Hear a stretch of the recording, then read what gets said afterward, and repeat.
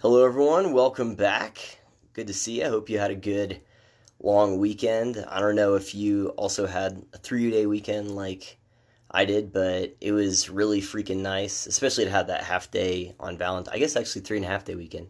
Half day on Valentine's Day. My wife and I, we watched Hobbs and Shaw and Zombieland 2, which were both just great, mind numbing movies. It was awesome entertainment.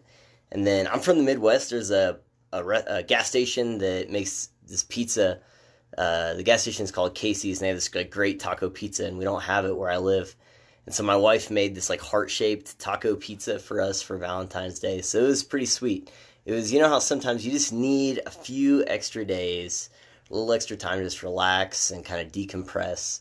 I definitely needed that this weekend. It was great. Not super excited to get back to the grind tomorrow, but that's what adulthood is mostly the grind. So anyway, so I hope it was good for you guys, and glad you're joining me. So here's what we're going to talk about today. One things I mentioned last week was how I'm just kind of over politics in a lot of ways. I feel like for a while there, I felt a lot of pressure to constantly be commenting on what was going on with the Democrat primaries, what's going on with impeachment and all this other stuff. And it's easy to get caught up in that. It's easy to, because there's just always so much stuff. I mean, I kind of sympathize with the news networks in some ways, when they talk about, there's this 24-hour news cycle and this constant pressure, or at least perceived pressure to keep up. I understand that. And so one of the things I talked about last week was how, I kind of want to, we're still going to talk about the politics, but let's look at what are the underlying issues that inform our politics, because that's downstream from culture.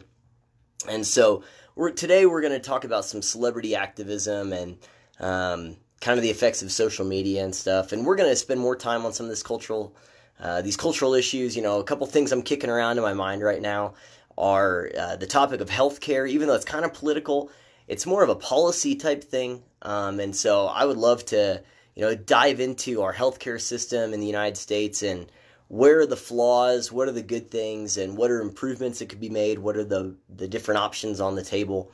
I would love to have just a whole show where we just talked about that. Another thing I've been thinking about lately is the root of the philosophical divide in the Democratic Party.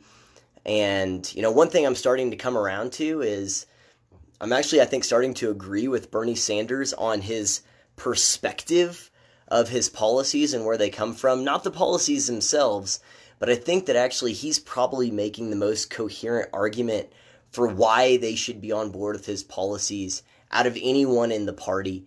But that's a topic for another time. I think there's a lot of interesting stuff there to talk about. So those are some of the things I'd like to kind of be kicking around over the next couple weeks with you guys. And if you have other things, I'm more than open to those ideas. I want to talk about the things you guys are interested in also. But today, like I said, we're going to kind of start by looking at some of the celebrity activism and social media and how that impacts us. And one of the things I'd like to be doing is I want to start to build a case for, what I see as maybe the root issue in our current social divides and our cultural divides. Why are things so tense and so divided right now? And it's really like peeling an onion in a lot of ways. And we're really only going to be looking at one of the top layers of that onion today, but I want to start to build the case. I don't know how many layers we're going to have to dig through to get to it, but that probably one of the root causes, if not the singular root cause for all of these divisions we're feeling right now, is the fact that policy discussions and disagreements on, what to do in certain issues has largely moved from the realm of disagreements about what one person thinks is effective versus another person into the realm of, good versus evil, right versus wrong, just versus unjust, moral versus immoral, and that has become the framing for pretty much everything right now, and that's the root of where our divides are. And I want to start to build the case of this shift to framing everything as, not honest disagreements, but, we're the moral ones and you're not, is probably largely to blame for where we're at right now. And we're going to start peeling that onion today. Again, I don't know how long it's going to take for us to do that. But that's the case I want to start to make, and I'd like to maybe focus a lot of our attention around that. So that leads us to this idea of celebrities and activism, social media. And so while I was researching this, I was just looking up, what do other people think about celebrities and their different forms of activism. It's kind of been a cliche for a while. And so, some different perspectives I found. Tim Pool, I guess he's a content creator, journalist type, and he had a video about celebrity activism and about how, they're just trying to push their products. It's insincere. They'll just jump on bandwagons in order to gin up interest in whatever their latest project is. And there's probably parts of that are true. There was another video I found, Watch Mojo, that YouTube channel's been around a long time, and they had a list of their top 10 favorite celebrities, or the celebrities they liked, until they got, too political. What was interesting about that was number 10 was Russell Brand, and number 1 was Kirk Cameron. And we'll get to my thoughts on that here in a minute. But theirs was, we like celebrities, but if they get too political, we don't, then we don't like them anymore. There is this other group that it's called the Peace News Network, that they focus on, international crises and issues around the world. And they said that celebrities actually can hurt more than they help because they focus, only on one angle of a crisis. They impose outside interventions, and they can simplify complex situations, or at least they present a simplified answer to complex situations. So there's a lot of different opinions out there about celebrity activism, and very little of it is good. Very few people view, the concepts of celebrity activism as a good thing. And one thing that I think is important for us to distinguish is the idea of, or I guess the categories of, that there are celebrities that are internally motivated in their activism, and there are celebrities that are externally motivated or externally pressured into forms of activism. So, some internally motivated ones would be, Jane Fonda. I think, I don't agree with Jane Fonda, but she was very against the Vietnam War. They called her Hanoi Jane. She went and visited Viet Cong soldiers during the Vietnam War. But she was internally motivated to do that. She cared enough about that, and she used her platform and her celebrity to do that. Bono is in that category. Angelina Jolie is in that category of people that are internally motivated just because of causes they care about. I would put Kirk Cameron and Russell Brand in those categories. What's fascinating about that with that Watch Mojo list is, they're like, well, we dismissed Russell Brand from Get Him to the Greek and Forgetting Sarah Marshall. And Kirk Cameron has ruined, watching Growing Pains. And, we just wish they wouldn't share their politics. And, Kirk Cameron wouldn't talk about his beliefs. And it's like Kirk Cameron became a born-again Christian, and everything he does is informed by that. And Russell Brand became very politically active. He's basically a communist now, but he's got a podcast, and he believes everything he's talking about. And so I think that both Russell Brand and Kirk Cameron, they're in that category of they're internally motivated. These are things that really matter to them. And so they speak about it because it matters to them. In other words, they would be probably engaged in this stuff whether or not they ever had any celebrity status. I think that Russell Brand, regardless of what he was doing in his life at that time, whenever he became really, maybe activated or politically conscious, I think he would probably still be advocating for the things he advocates for. Same with Kirk Cameron, probably just not on the same scale. And so I think we have to differentiate between those that are internally motivated, like the Russell Brands and Kirk Camerons and Jane Fondas, from those that might have different motives. And for the time being, I'm not even going to talk about celebrities that, we could speculate are just jumping on some type of bandwagon or are just trying to earn some type of brownie points, or virtue signal, as they say. I think that we could speculate that about a lot of different celebrities, and so I don't really want to go there. Instead, I want to talk about people that I think are genuinely well-intentioned and might be responding to some kind of external motivation or pressures. So anyway, so here's the question, right? So we have those that are internally motivated. We have those that are that would be involved in this stuff no matter what. But what happens when we introduce social media into the mix? So I found this YouTube video also is called The Rise of Celebrity Activism, and it was made in 2018. It's like, well, celebrity activism has been around quite a while, but okay.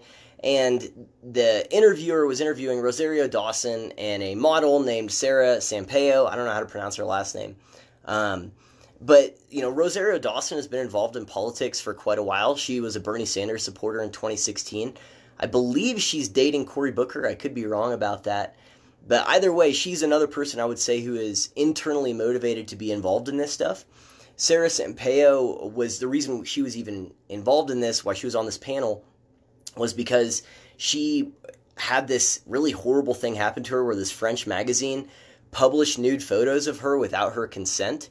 And Sarah posted about it on Instagram and brought attention to it, and used that social media as a platform to share her story to get the word out, as kind of a true Me Too moment kind of thing. And so, they both have good reason to be talking about this, is the point I'm getting at. But here's some quotes from this interview. It's not very long. It's about 20 minutes. I have the link in my sources. You guys, I encourage you to watch it. But here's what they say.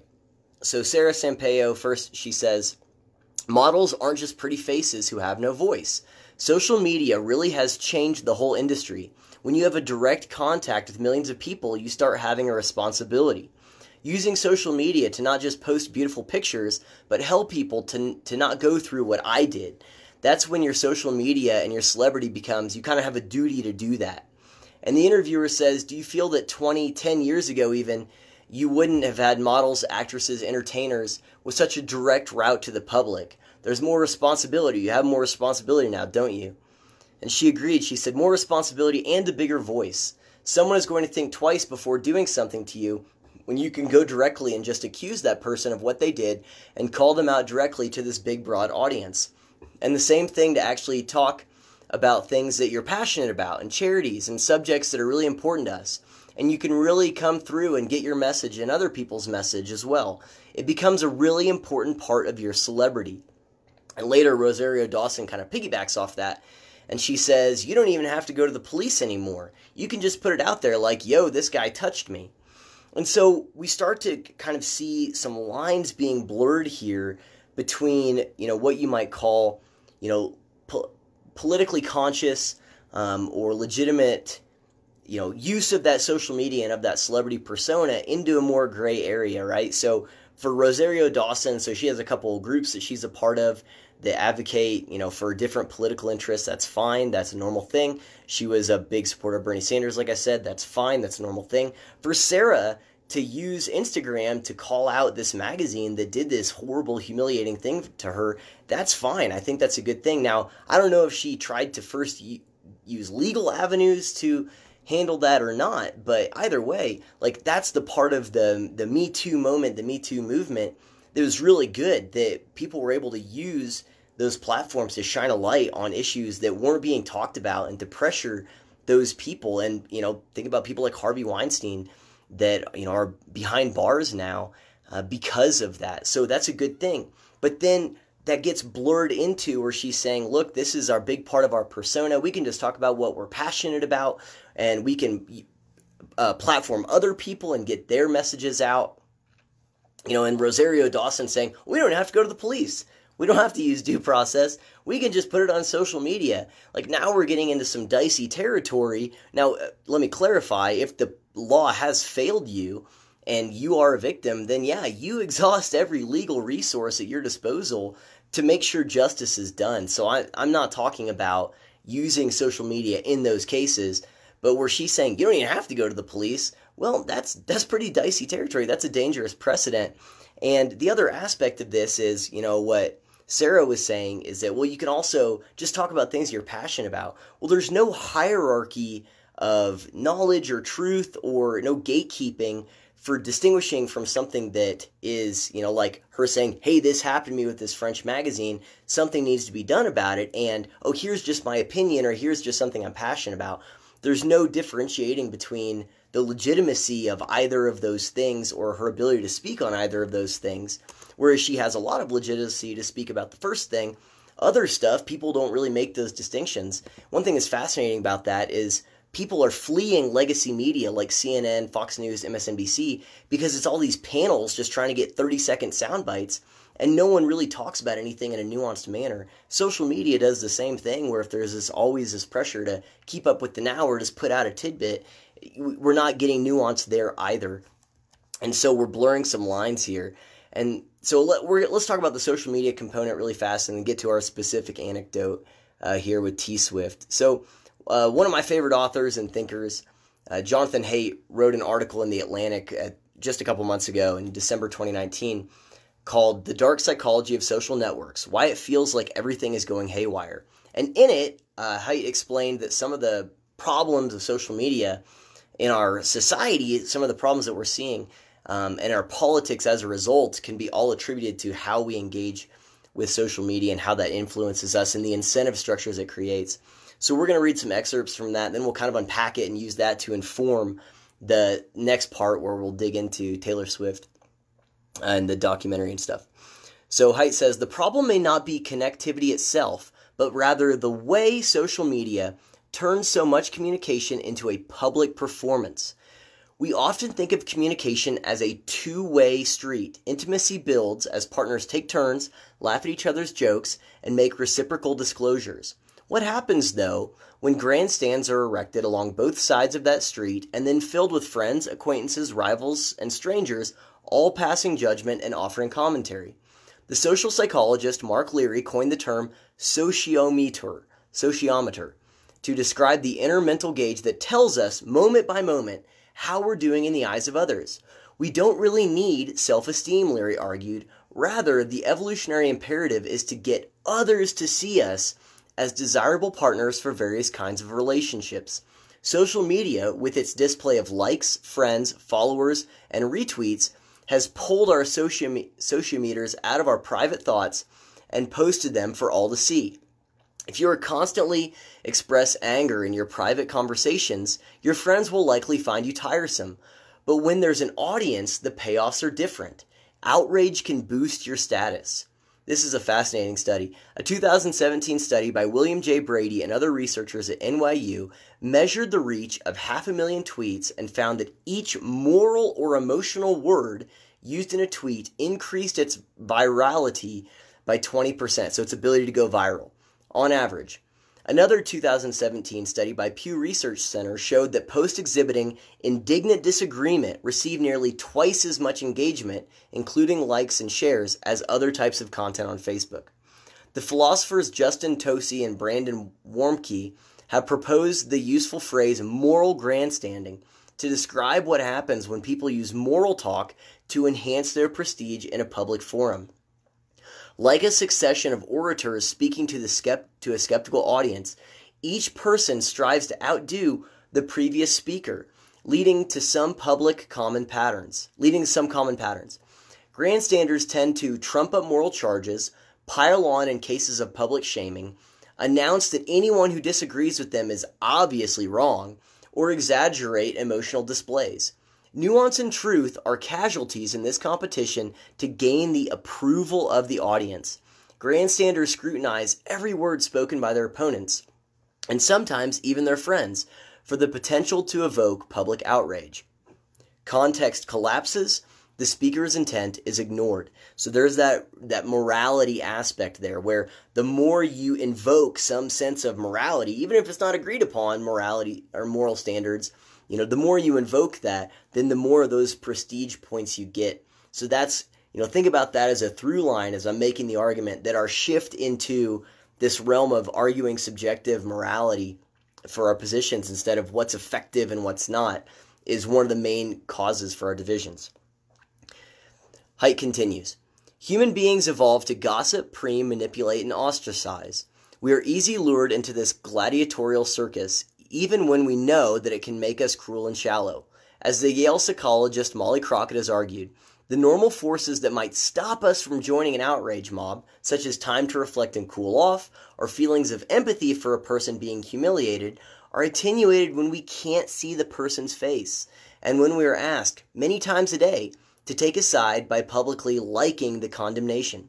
In other words, social media turns many of our politically engaged citizens into Madison, talking about James Madison, nightmare, arsonists who compete to create the most inflammatory posts and images which they can distribute across the country in an instant, while their public sociometer displays how far their creations have traveled. And then they go on to unpack another aspect of social media, which is the way in which it clogs our information stream to be limited to basically right now. So, in other words, if you are always engaging with social media and updates and whatever the newest story is or whatever, you're not taking in information from the past or even the recent past. And if you are, it's all put through the lens of the now instead of actually looking at historical events just on their own, just at face value of what happened at this time instead of trying to read that through the lens of right now. So that's probably one of the reasons why we see such a rise in, acceptance of something like socialism, for example, among younger people, higher than ever before among those age groups, is because they're so far removed from the time in which it was a big topic of conversation and people were seeing every day broadcast images of places that are being destroyed by those policies. This is how they put that particular issue. Quote, even though they have unprecedented access to all that has ever been written and digitized, members of Gen Z, which is those born after 1995 or so, may find themselves less familiar with the accumulated wisdom of humanity than any recent generation, and therefore more prone to embrace ideas that bring social prestige within their immediate networks, yet are ultimately misguided. The article concludes, many Americans may think that the chaos of our time has been caused by the current occupant of the White House, and that all things will return to normal whenever he leaves. But if our analysis is correct, this will not happen. Too many fundamental parameters of social life have changed. The effects of these changes were apparent by 2014, and these changes themselves facilitated the election of Donald Trump. If we want our democracy to succeed, indeed if we want the idea of democracy to regain respect in an age when dissatisfaction with democracies is rising, we'll need to understand that the many ways in which today's social media platforms create conditions that may be hostile to democracy's success, and then we'll have to take decisive action to improve social media. So think back to 10, 15 years ago even, what pressure was there for celebrities or even for us, normal folks, right, to weigh in on certain issues? What engagement did the public have with, the top singers of the early 1980s, late 1970s? They might do interviews or go on, different late night shows, right? Especially you think about like athletes, like basketball players, baseball players, etc. They were not pressured to always have an opinion about everything. There were some that did have opinions on stuff. Muhammad Ali, for example, changed his name and spoke about Islam. But that was one of those cases of someone who was internally motivated to do that, I believe, not externally pressured. But now with social media, think about when it first comes on the scene, people can just, hey, I can talk to my fans. One of the things that the model in the previous segment, one of the things she talked about, Sarah, again, I don't remember her last name, I don't know how to pronounce it, but she said, all of a sudden you have millions of people giving your opinion, or giving you their opinion immediately, and it's really powerful. And so that's what we see now, is that people have this tremendous pressure to have opinions about things that they might not previously have felt a pressure to. If you were an athlete, you could just go out, do whatever sport you played and maybe do an interview after the game, but that was it. You didn't have to have an opinion about Brexit, you didn't have to have an opinion about healthcare. You didn't have to have an opinion about North Korea. People weren't pressuring you for that, but social media has created that. And then once we've introduced that moral component where everything is now framed within this moral dichotomy as opposed to, what works and what doesn't work, then that's where you're seeing that even more pressure, because people just want to appear like they're one of the good guys, especially when the world is watching.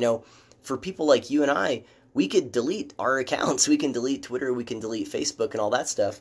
But like what they were saying, the celebrities, Sarah and Rosario were saying, is that this is a big part of their persona. They have to do that. They have to engage in social media. You can't just not. And so they don't have that luxury.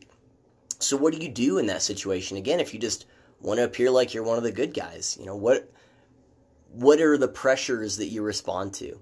And how does that affect you, psychically and socially? So that brings us to Taylor Swift. So first, on that social media aspect, to kind of inform this documentary, last December I mentioned an article that Huffington Post wrote about how feminism went from being really trendy to being angry after Donald Trump was elected. As an aside, I'm pretty sure the angry feminist trope existed prior to the 2016 election, but that's neither here nor there. And the article, it discussed how social media mobs had pushed celebrities into abandoning, this, what Huffington Post said was a benign definition of feminism, which was, quote, that men and women should be equal, and, into a different definition of feminism, which was their preferred definition. And what the article said was, so many women were angry after the election, and that anger simmered, burned, and burst out over the latter half of the decade.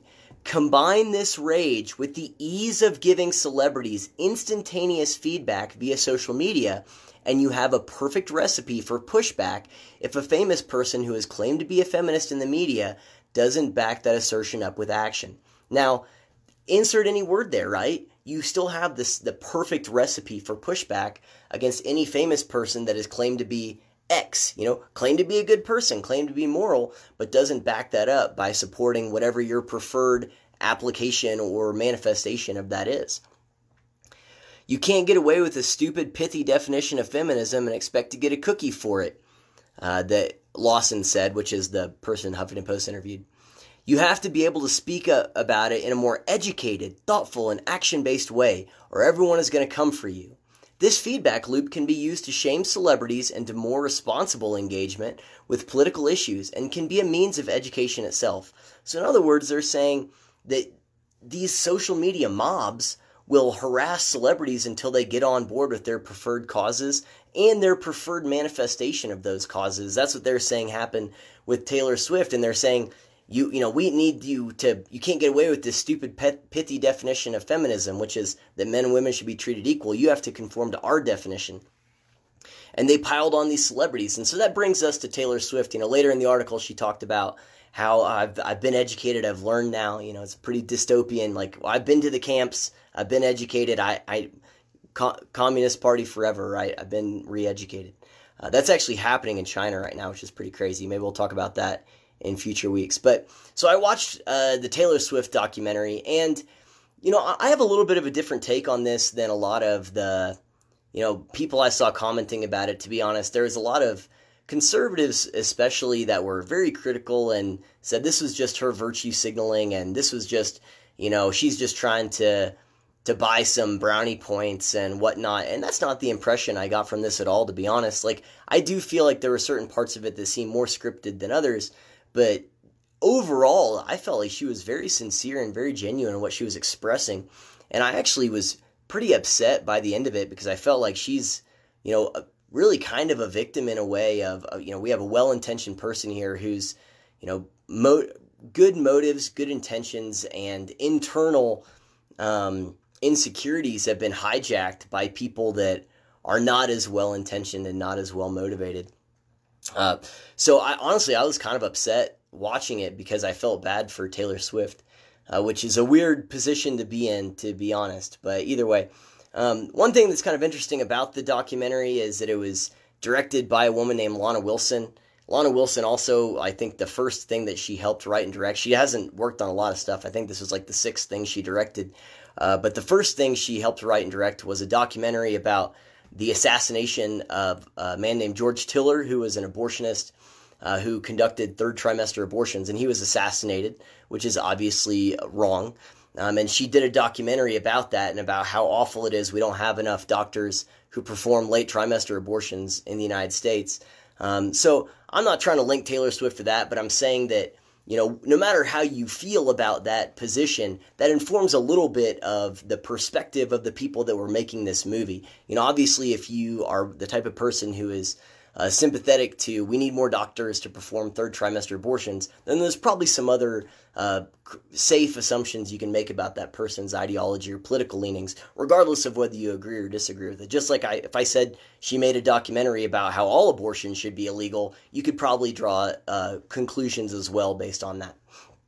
So anyway, I had decided that within the first, few minutes, before I turned it on, I was like, I'm going to give this a few minutes to decide if I even want to watch this. I wasn't sure. I wasn't sure if I was going to watch the whole thing. But I knew within about 90 seconds that I absolutely had to watch it because it so ties into what I'm talking about here. It so ties in to the way in which these concepts of, morality or what is, quote, good have been perverted and twisted and used to hijack, I think, well-intentioned people like Taylor Swift. So here's the opening lines of the movie. She says, quote, "My entire moral code as a kid, and now, is a need to be thought of as good. It was all I wrote about. It was all I wanted. It was the complete and total belief system I subscribed to as a kid. Do the right thing. Do the good thing. And obviously I'm not a perfect person by any stretch, but overall, the main thing I always tried to be was like just a good girl. I'd been trained to be happy when you get a lot of praise.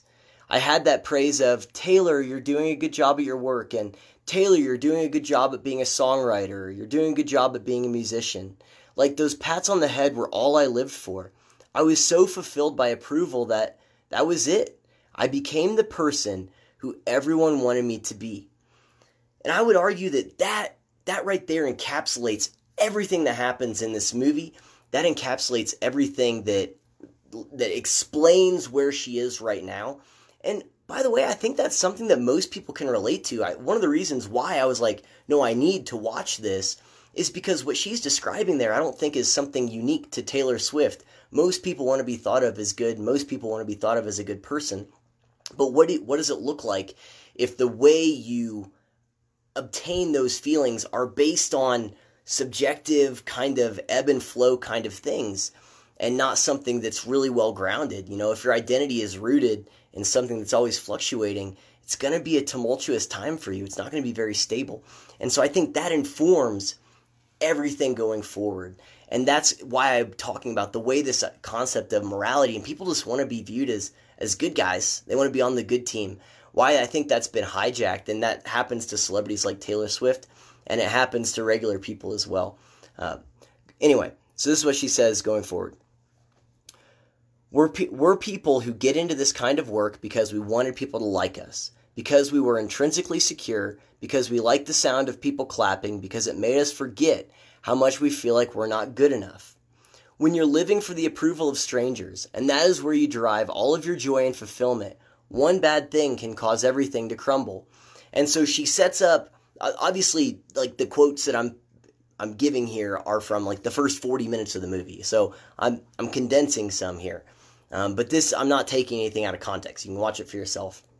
But she's setting up this moment when Kanye West comes on stage, right? And he grabs the mic. She wins. I think she was 17. She wins a VMA for Best Music Video. And Kanye West jumps up there, takes the mic, and he's like, "Yeah, I'm going to let you finish, but Beyonce had one of the greatest music videos of all time."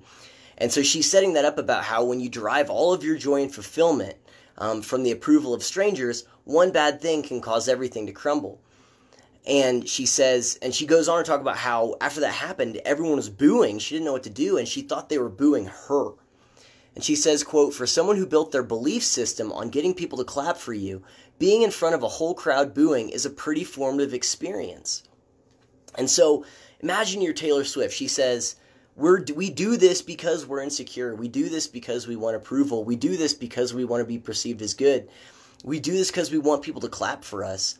And you're Taylor Swift, you're 17 years old, you win this VMA, and someone who you respect a lot comes on stage, they do that, and then you hear these boos. How hard are you going to work to never have to experience that again? To never have to experience that feeling of, again, if your identity is out there, that feeling is going to fluctuate. So to never have to experience that feeling of not being approved of ever again.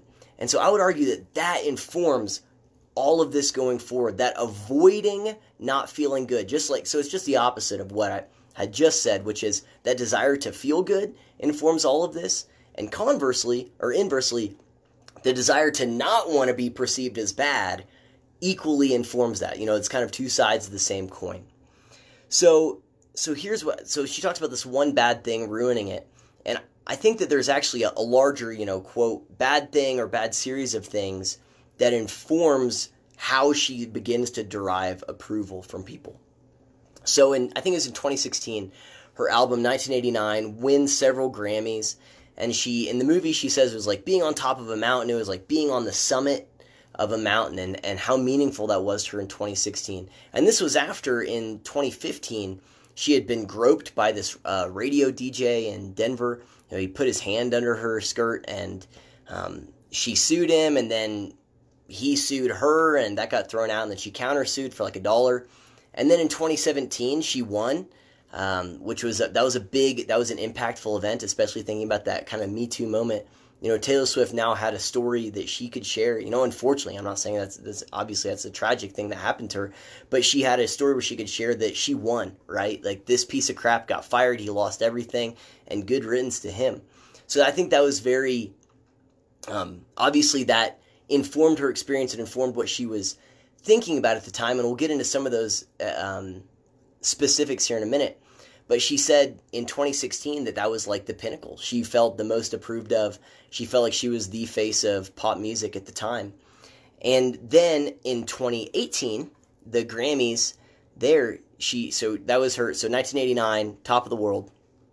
Then she releases this Reputation album, Reputation Tour, and she doesn't get a single Grammy nomination.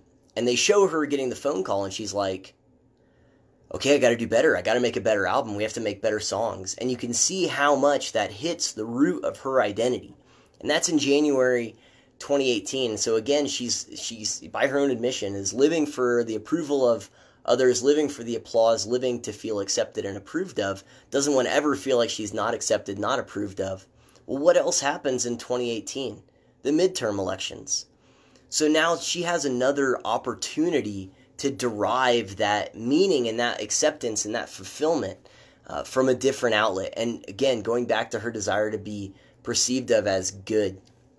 And so she talks in the documentary about how during that time she wanted to start speaking up about politics, and there was this Senate race happening in Tennessee, and there was a woman named Marsha Blackburn that was running.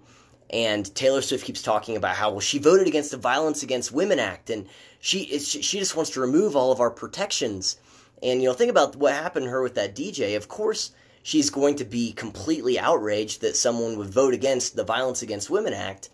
And so I think that whenever Taylor Swift was pissed about that, wanted to get involved, I think that was genuinely sincere because of her experience. Now, Marsha Blackburn did vote against the Violence Against Women Act, but she voted for a different legislation that was the Republican alternative that just took out the pieces that blurred the things on gender and gender identity, and we'll get into some of that later. But so it wasn't like all the things that Taylor Swift said, well, she doesn't want us to have this, and she doesn't want this, and she doesn't want us to have protections in this or that way.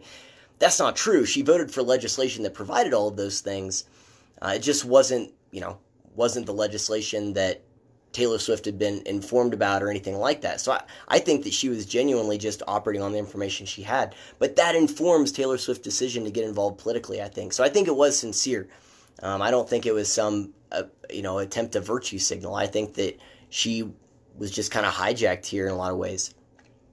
So she goes on, she talks about how she wants to get involved, and so she makes this Instagram post. And she feels like she has to weigh in on this stuff. And there's this scene where she's talking about how I can't stay silent, and I think it's her dad and some record exec are saying, don't do this. And she's like, no, I have to. This is really important.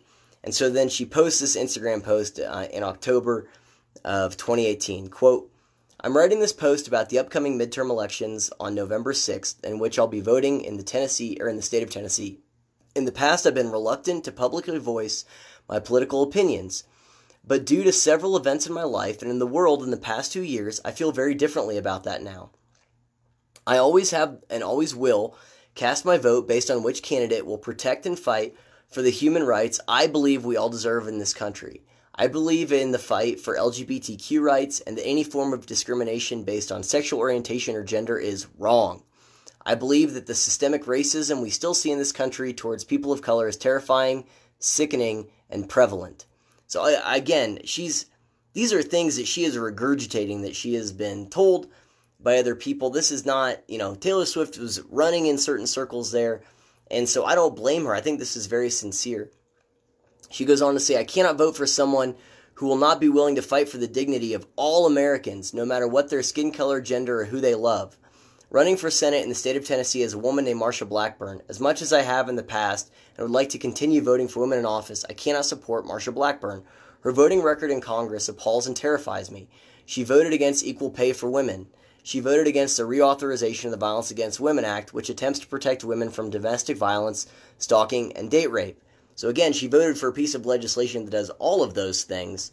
But I think Taylor Swift is going on the information she had. She believed businesses have a right to refuse service to gay couples. She also believes they should not have the right to marry. These are not my Tennessee values. I will be voting for Phil Bredesen for Senate and Jim Cooper for the House of Representatives. Please educate yourself on the candidates running in your state and vote based on who most clearly represents your values. For a lot of us, we may never find a candidate or party with whom we agree 100% on every issue, but we have to vote anyway. So many intelligent, thoughtful, self-possessed people have turned 18 in the past few years and now have the right and privilege to make their vote count. But first you need to register, which is quick and easy to do. October 9th is the last day to register to vote in the state of Tennessee. Go to vote.org and you can find all the info. Happy voting. So she posts this thing, she says, look, I don't support this person. They're a giant bigot, yada, yada. But what happens in the documentary so she shares the post, and then the documentary shows all these clips of her getting attention, seeming praise for posting this Instagram thing. And then it shows how after she posted this, there were a whole bunch of new people that registered to vote within 24 hours after she had made this Instagram post, and she's sharing that news about all these new voters, and there's all these friends and family around her. And what's fascinating is that as she's sharing about, oh, we got all these new registered voters, the people around her are clapping, they hug her, and they tell her how proud they are of her. So she gets that approval and that applause that she so desperately craves. And I'm not saying they weren't genuinely proud of her, but I'm saying it was on the basis of her entering into this new arena, and she now is one of the good guys, right? And the irony here is that she's speaking out about a woman named Marsha Blackburn, who, all she does is call her a homophobe and a bigot. She doesn't actually debate her ideas. And what's interesting is that right before that, or right after that segment, she's, a friend of hers is reading this quote that, reading off her phone, and she says, Republicans are attacking Taylor for her intelligence, not her ideas. They don't respect women enough to debate them. And then, Taylor Swift nods and says, it's not true. Again, it's kind of ironic. She's talking about don't vote for Marsha Blackburn. All Taylor Swift did was say, oh, she's a bigot, and didn't actually debate her ideas or dig into the legislative specifics. Like I said, she did vote for legislation that Taylor Swift that provided what Taylor Swift wanted to. Anyway, after this, it shows her being given this award, and she talks about voting in the midterm. She gets this big applause. And the end of the movie is on the set of this music video for You Need to Calm Down. It's all about, gay rights and getting people to get out and support LGBTQ rights. It, shows all these caricatures of people protesting same-sex marriage, and it's a bunch of hillbillies with their signs spelled wrong. That's fine. And she's talking to a friend / activist, according to the documentary, and he says, you were really, really major at the midterms, honey. He calls her honey.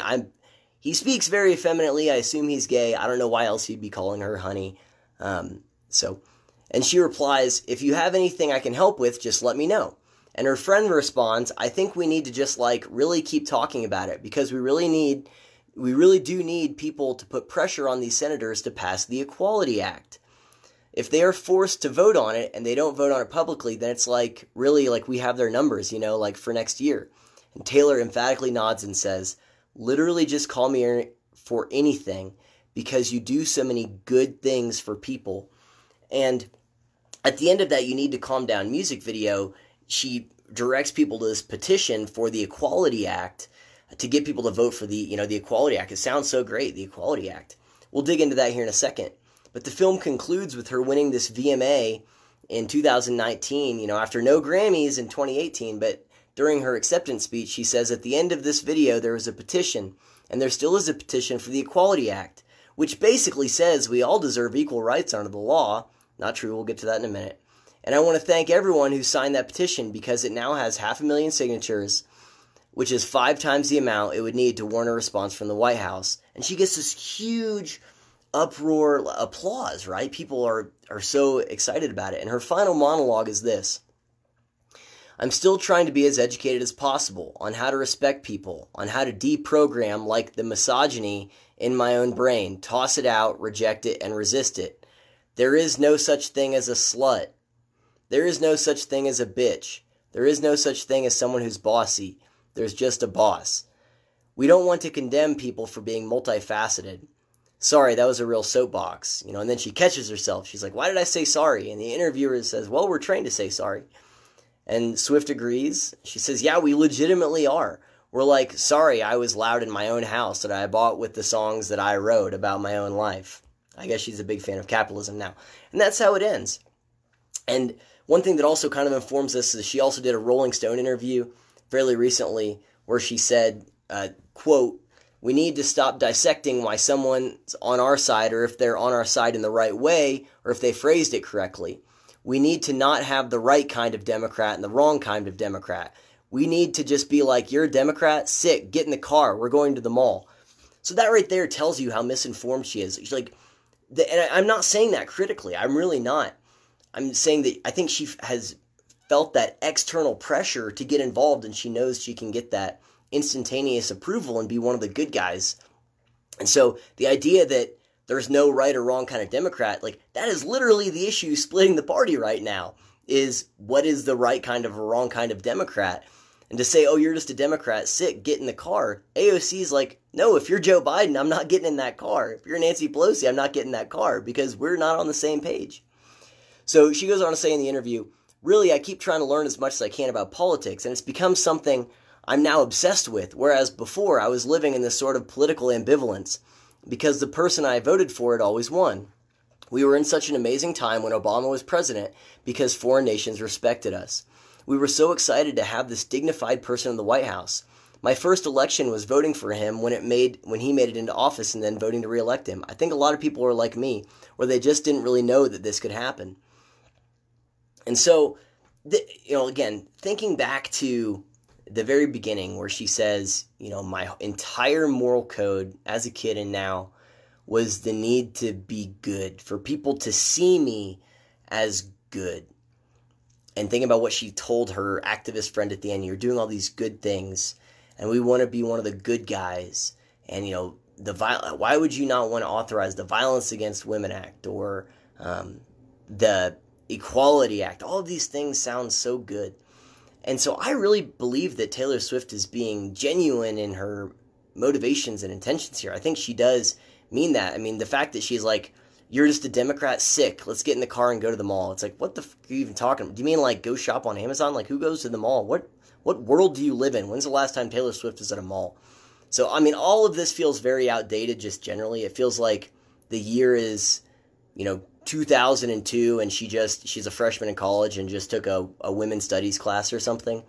But I think she's just regurgitating what she's been given by people, and she really is a well-intentioned person. She wants to be seen as good. She's found something where people will view her as good, and at the same time, she knows that, she's going to get that approval if she engages in it. And because she's regurgitating these things, I think that she's clearly not very informed about it. So one of the ways in which she has been getting involved and, digging into that political process, like I said, was that You Need to Calm Down music video. It has that petition at the end about the Equality Act. I watched this YouTube video that was like everything you missed in Taylor Swift's You Need to Calm Down. I forgot what the channel was. It was one of the bigger ones. And one of the things they say in that video was, that the song and everything, it, quote, seems about empowerment and spreading positivity. And I agree, it does seem that way. Just like Taylor Swift hears, this is how we can be about empowerment and spreading positivity, and her fans can hear the video and read about the Equality Act or see her accept the VMA for it and say, yeah, this seems like we're about empowerment and spreading positivity. This is where I think it gets hijacked, is because, well, what is the Equality Act? Does it spread empowerment and positivity? And I had said I'm going to avoid politics, and I really am. I'm going to include some links to all of this I strongly encourage you to look at. But here's just a few highlights about the Equality Act. It has this benign name, the Equality Act. A few things it does is that it would that any establishment that receives federal funding would have to do away with biologically sex-specific locations. So that means like an elementary school, if they had an employee that was a trans woman, so a biological man, then that person could go into the kid's bathroom and use their, it doesn't matter how they would be presenting, there would be no nothing, no qualifications, there's nothing there that would say like, oh, they needed to have been, socially acclimating or transitioning or anything like that. Didn't matter. They could look like me and go into the girl's bathroom when there's a 6-year-old in there, and the establishment would have to allow that. There could be no pushback on that. All distinctions on sports teams would be erased. So, for example, in 2018, 2 biological males got both first and second in a Connecticut state track competition, and it edged out, female competitors who were hoping to get scholarships. I think I talked about a while back that there's another lawsuit being given by some female athletes in a different school district who can't compete in their sports anymore because there's biological males that have joined in, and they just can't compete physically against that. So all of that would become normalized and would happen all across the board, where these young girls who bust their butts to excel and be at the top of their game in these events, again, a high schooler calls all of a sudden identifies as a female, could join those sports teams, and then you see them being edged out. And again, that includes for scholarships. So scouts a lot of times just look at first, second, third. They don't, if it's Debbie, Rebecca, and Ashley, they don't check to see if any of them are actually biological males. So if you're the third place person there, Ashley, they're not going to look at you, even if Debbie and Rebecca were actually dudes. Another thing, I'll include this here. Whenever I was researching this, I found this fascinating. If you check out any of my sources for this, I highly recommend this video. There was a panel. It was 4 people. They were all very far on the left, self-identified as that, and they said we could not find another forum for this. So a conservative group called the Heritage Foundation, they reached out to them and said, will you host these people, because no one will host them. And they did a panel about the Equality Act specifically. The people on this panel included there was a lesbian who was on some city council, some committee for LGBTQ issues for a city, and she spoke out because there was a male rapist who, before being put in jail, said, oh, I'm actually a female. And so they put him in female prison, and then he sexually assaulted 2 women in female prison. And this woman on this panel, again, she said she was the only lesbian on this panel, said, this is crazy, we can't do this, we're not protecting the women here. And she got fired. She got removed from the panel for speaking out about that. Another person on the panel here in this video is the editor of, I think it's called Women's Liberation Magazine. She's a self-described radical feminist. And she goes through in it talking about all of the legal implications of the Equality Act. Another person on there, all they did was just read letters from parents, including a lesbian couple, about what they've had to deal with as a result of laws that are already existing in certain states that make it very difficult for them to mitigate if their kid all of a sudden, says, actually, I'm a boy, if they're a biological girl, or vice versa. And how there are places where they don't need to consult parents or anything like that. They can just start giving them hormone blockers. And lastly, the last person on the panel is a guy who's a statistician, a data analyst type guy, but he lived as a trans female for something like 12 years before transitioning back to, his biological sex. And he also speaks about that. So I would say that's an expert panel. But they go through all of the issues of the Equality Act specifically, and so I would highly recommend that. If you watch nothing else, watch that. And what's funny is that everything that they talk about, at least on a principled level, I've mentioned those things before, like women athletes who are being cheated because of some of this stuff. And I've been called right-wing by people for echoing literally the same arguments made by the editor of Women's Liberation Magazine. So it's, these issues aren't versus left anymore. They're really not. There's strange alliances that are being formed as a result of this stuff. So that's neither here nor there, but that's just one example of a well-intentioned person like Taylor Swift who wants to be good, wants to appear to be good. Again, going back to that article by Jonathan Haidt, people are more interested in being perceived as good by those around them and being approved of by those around them than actually feeling that about themselves. And so someone like Taylor Swift, being hijacked by people to push their agenda, and they frame this issue as a moral one, and they say, well, this is it. Who's not for the Equality Act? What'd she say in the speech? Well, we all deserve equal rights. Well, what about the rights of a female athlete in high school who wants to compete against other female athletes? Like, is that really equal? Is that equal for her to have to compete against biological males? I would argue no. So Taylor Swift is misinformed about that, but she wants to appear as good. And social media makes it incredibly easy to do that. Like the Huffington Post article said, millions of people can pressure them and say, this is a bunch of BS. You're not adhering to our definition of this, that, or the other. And I understand the tremendous amount of pressure that would put on someone. And honestly, just as someone like Taylor Swift can fall prey to that, I don't want to just pick on her. I think that's all of us, right? It's all of us, like I said earlier, all of us want to be perceived of as good. All of us want to be approved by those around us. And the combination of social media, along with this really loud group there who will frame everything morally and mislead people, or bring people on board with them who are, maybe oblivious, and then they will mislead people, is a really dangerous mixture. And, honestly, it's kind of difficult to know how to end a segment like that. There's so much we can talk about.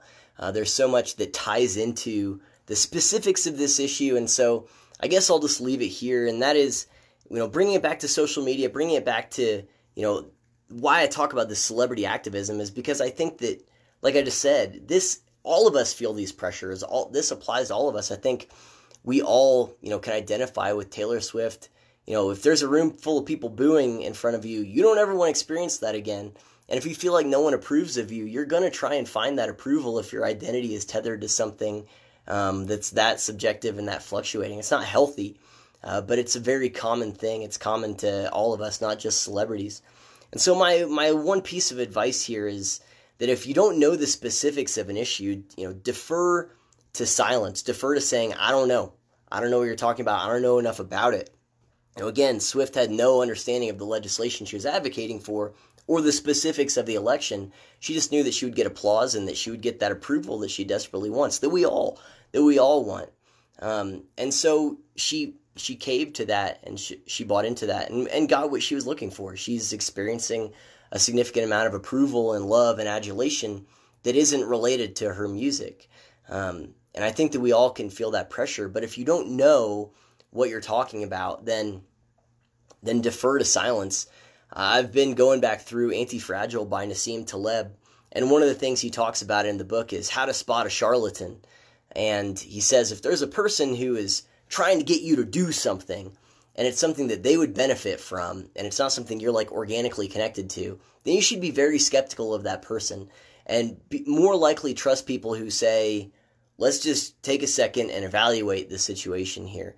And obviously there are exceptions, and there's actually a logical fallacy that is, just because a person benefits from the argument they're making doesn't mean that the argument is wrong.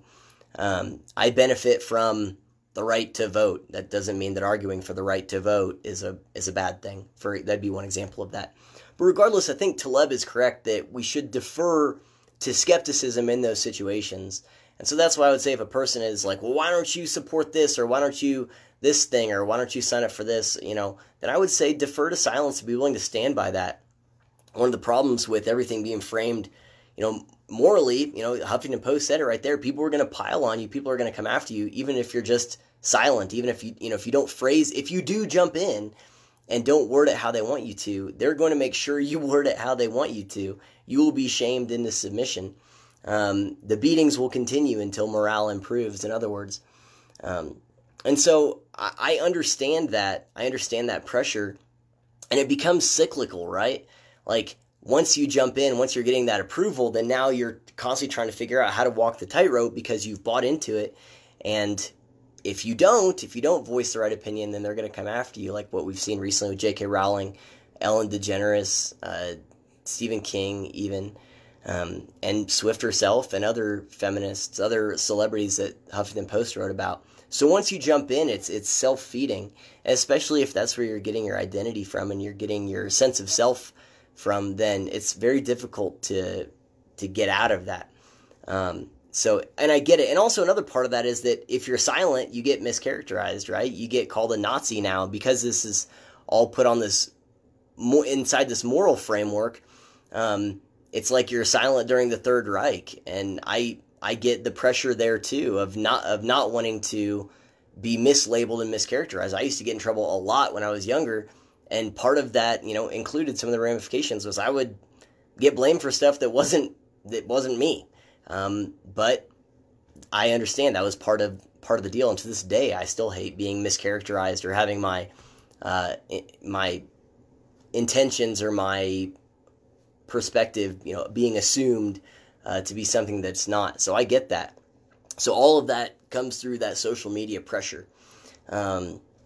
So I'll close it here. One of the goals that I've had of this channel or platform or live stream, whatever you want to call it, was to try and help bring people back together. And so, my last encouragement is to, if you don't know, defer to silence, but be willing to stick to your guns on that, and don't buy into that everything is a good versus evil type of thing. There are certainly some policies that have better tangible, measurable outcomes than others, but we can't know that until we look at the tangible, measurable outcomes of those policies and actually look at the figures of it to say, well, what would be the more, quote unquote moral thing here, instead of just speculating and or label it based on their intentions. So not buying into that and not piling on in those social media dog piles.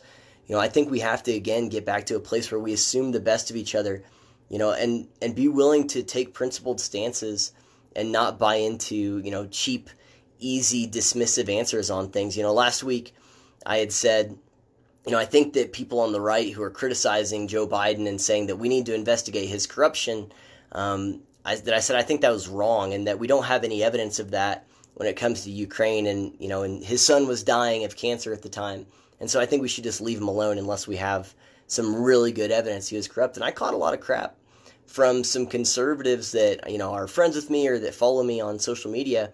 But that's okay. That's fine. I think we have to be willing to have those conversations and take those principled stands. I think that shouldn't be some uncommon thing. And we have to assume the best of people and take them at their word. Again, I assume that Taylor Swift is sincere in what she's doing here. My issue is with the incentive structures that, like Jonathan Haidt laid out with social media, that cause those types of things to happen in the first place.